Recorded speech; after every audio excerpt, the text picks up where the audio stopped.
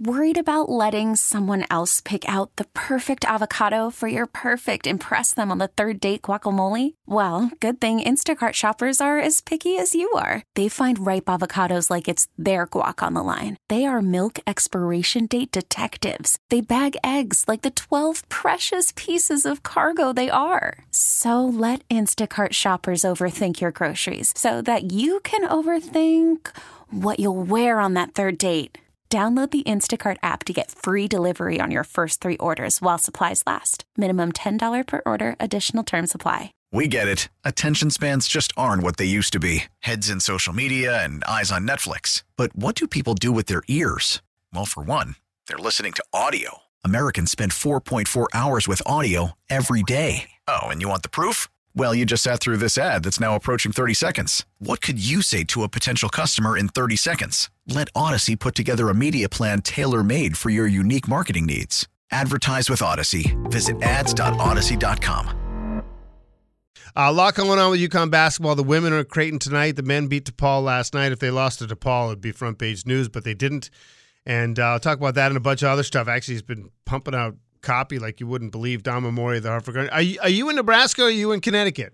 No, I'm in Nebraska. What's it like out there? Is it cold? Cold, yeah. Well, this part of the country, there's no moderating effect of the ocean, so the winters are very cold and dry, and the summers are incredibly hot. So listen to you. Right now. Yeah. Listen to you, the weather guy. So the women tonight, let's just start with them, and I want to ask a bunch of stuff from Andre Jackson Jr. to Rick Pitino, but we know they're not the 12th best team in the country, but we might be relatively confident they might not be the first. How do you view the UConn women right now? Well, I think it's hard to believe there are 11 teams better than they are. There are. But there certainly are a couple that are better at the moment. But, the way this sport has played out with the injuries that not only UConn has, but everybody is bit by the injuries now. And, Texas, I thought was a legit national championship contender. Now they've lost their best player for the year, Rory Harmon. You know how impressive she was against UConn. So by the time we get to March, you don't really know who's going to have who. And I feel like if UConn can avoid any further injuries and go forward with the team they have right now, I think it's only going to get better. Well, they obviously don't have AZ Fudd, but I'm curious, is this more injuries in the women's game than in years past, do you think? Well, it seems like it, but, I would imagine if somebody showed you the data would probably tell you, as it usually does with injuries, that it's not any more than maybe in years past. But I just think in basketball, men and women, I think the kids this age spend too much time on the court. They should give their bodies more of a rest in the summer. Yep. Not pound on the hardwood 12 months a year. And I think that's why you see a lot of knee injuries, a lot of ankle injuries, a lot of foot injuries in this sport. And I think in the women's game maybe more so because of whatever differences there are. But, I just feel like in general, young players spend too much time on the court, pounding the same parts of their body all the time. And this is after years of being sports-specific, quitting their other sports. I find that, honestly, I think multi-sport athletes have the most longevity. I feel like it's specialization they feel like it's vital, but I think it actually hurts a lot of them in the long run. We're talking with Amore of the Hartford Courant. Really quick, because I had a bunch of stuff I want to tick through. Is Paige all the way back? It sure looks like it. I mean, she's been playing great. I think more importantly than her being all the way back physically is I think she's figured out, how she has to function within this team that they have now. And I think she's really found her place. I mean, she could do anything. It's a matter of finding where she could best help the team. And so I think she's not only is she back 100% physically, but I think she's settled into what she wants to do and needs to do with this group. Real quick, we're talking with Amore of the Hartford Courant. The men, obviously an expected win last night. The Seton Hall was not an expected loss. You wrote about it. You go to current.com, you can write about it. Dan Hurley brought in Jim Calhoun for a little pep talk. It feels like a little early to sound the alarm like that. I don't know. It feels like you can't do that more than once or twice a season.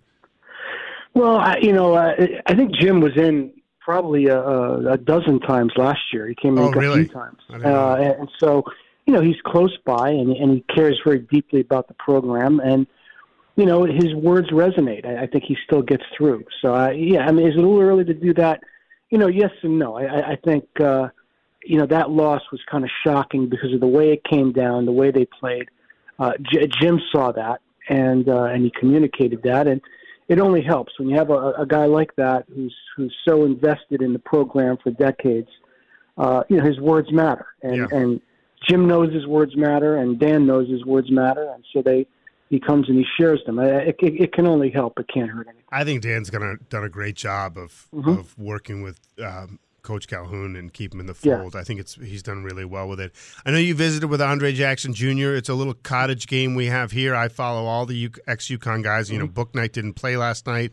They sent Hawkins down to the G League for, I don't know, to slap him in the face and wake him up, I guess. I don't know.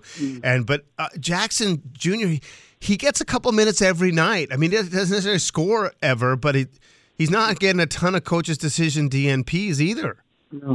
No, they like him. They really, really do like him and think that he's going to grow into something, a very valuable commodity in the league because of all the different things that he can do. And that's an older team, a great team, but an older team, and he really stands out as the young, athletic guy on that team. So I think you'll see more. He'll get more minutes as the year goes on, and he starts to shoot a little bit better, maybe score a little bit better. But he's a unique player, and he's on a team with a lot of unique players. And so he couldn't have landed in a better spot. Yeah. And I think I think he's going to really grow and develop into a good player there. Was he sort of excited to get home, and was he good to talk to?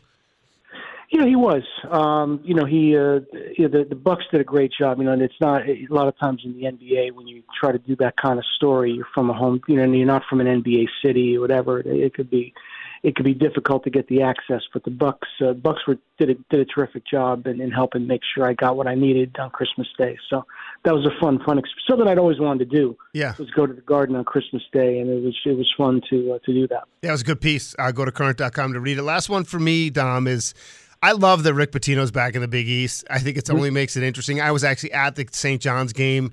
I mean, his teams are relentless. That team is going to be a hard out no matter what. Then he starts jawboning about not playing UConn at MSG anymore, which I love that. I mean, how great is it to have him back? Well, so the old baseball writers used to have a saying whenever somebody like Reggie Jackson would show up, they would quote the old Godfather line, try Reggie's BS. It's the best in the city. You'll try the deal.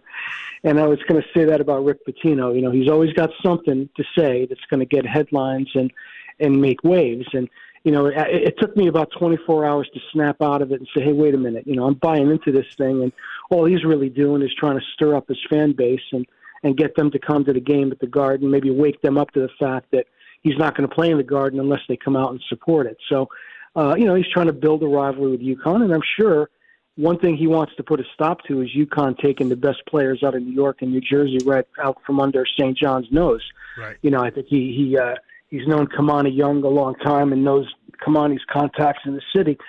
So I think he certainly wants to end the days of UConn recruiting in that area off of the fact that the Garden is their home away from home. Yeah. So he's going to try to create that buzz.